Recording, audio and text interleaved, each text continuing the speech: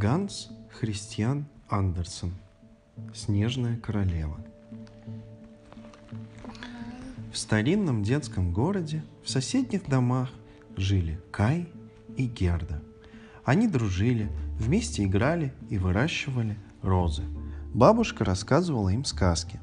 «Бабушка, расскажи, откуда к нам прилетают эти белые пчелки-снежинки?»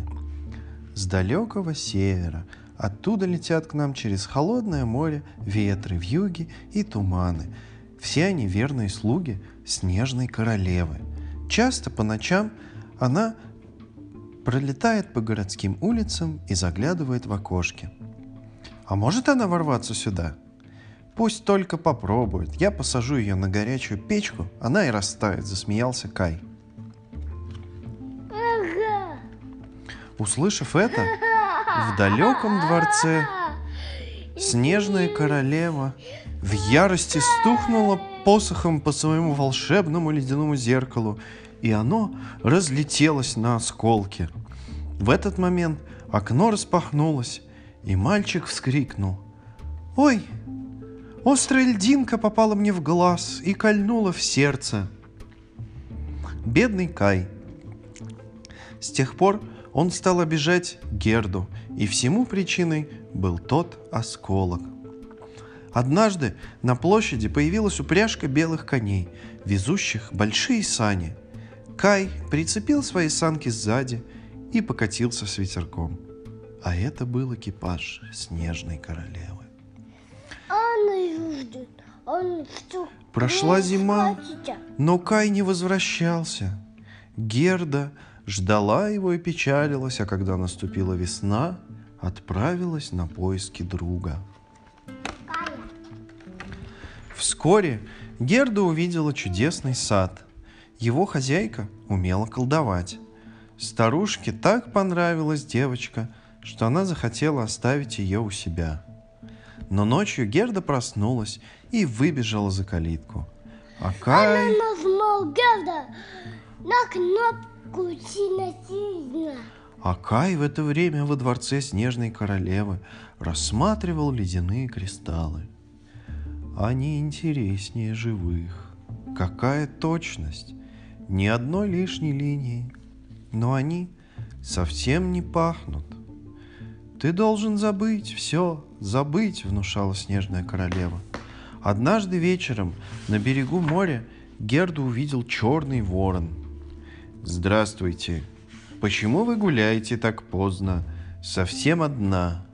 Неужели вам не страшно?» «Мне очень страшно, но я ищу Кая. Он хороший, добрый, смелый». «Недавно у нас появился один такой. Он очень понравился нашей принцессе. И теперь они неразлучны».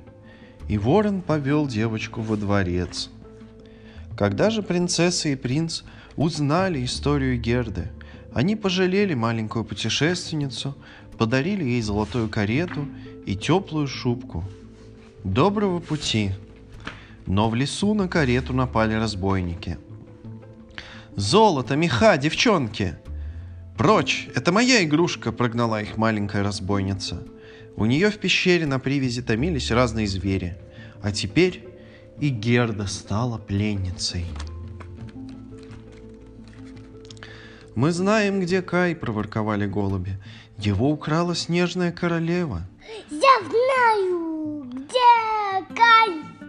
Она промчалась мимо нашего гнезда Я знаю, где Кай. по дороге в Лапландию. Где? Лапландия? Где это?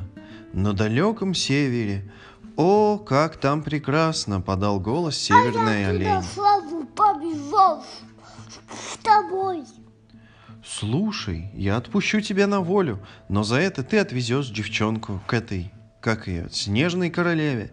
Скачи, как молния, приказала маленькая разбойница. В холодной стране Герде встретилась старая лапландка. Она накормила путников и позволила погреться у огня. Ах вы, бедняги, бедняги! Правда, снежная королева побывала здесь, но это было давно. С ней был мальчик, он сильно замерз.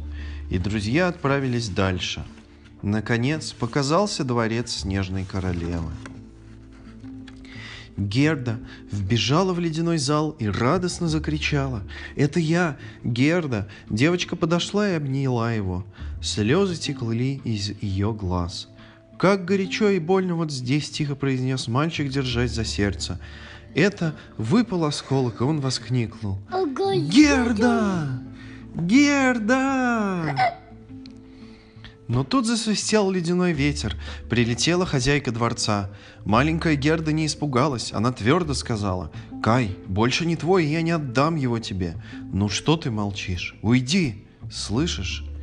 И Снежная Королева растаяла. Дети оказались на лугу. Над ними было голубое небо и светило солнце. Они взялись за руки и отправились домой. К тебе голод Да. от природы.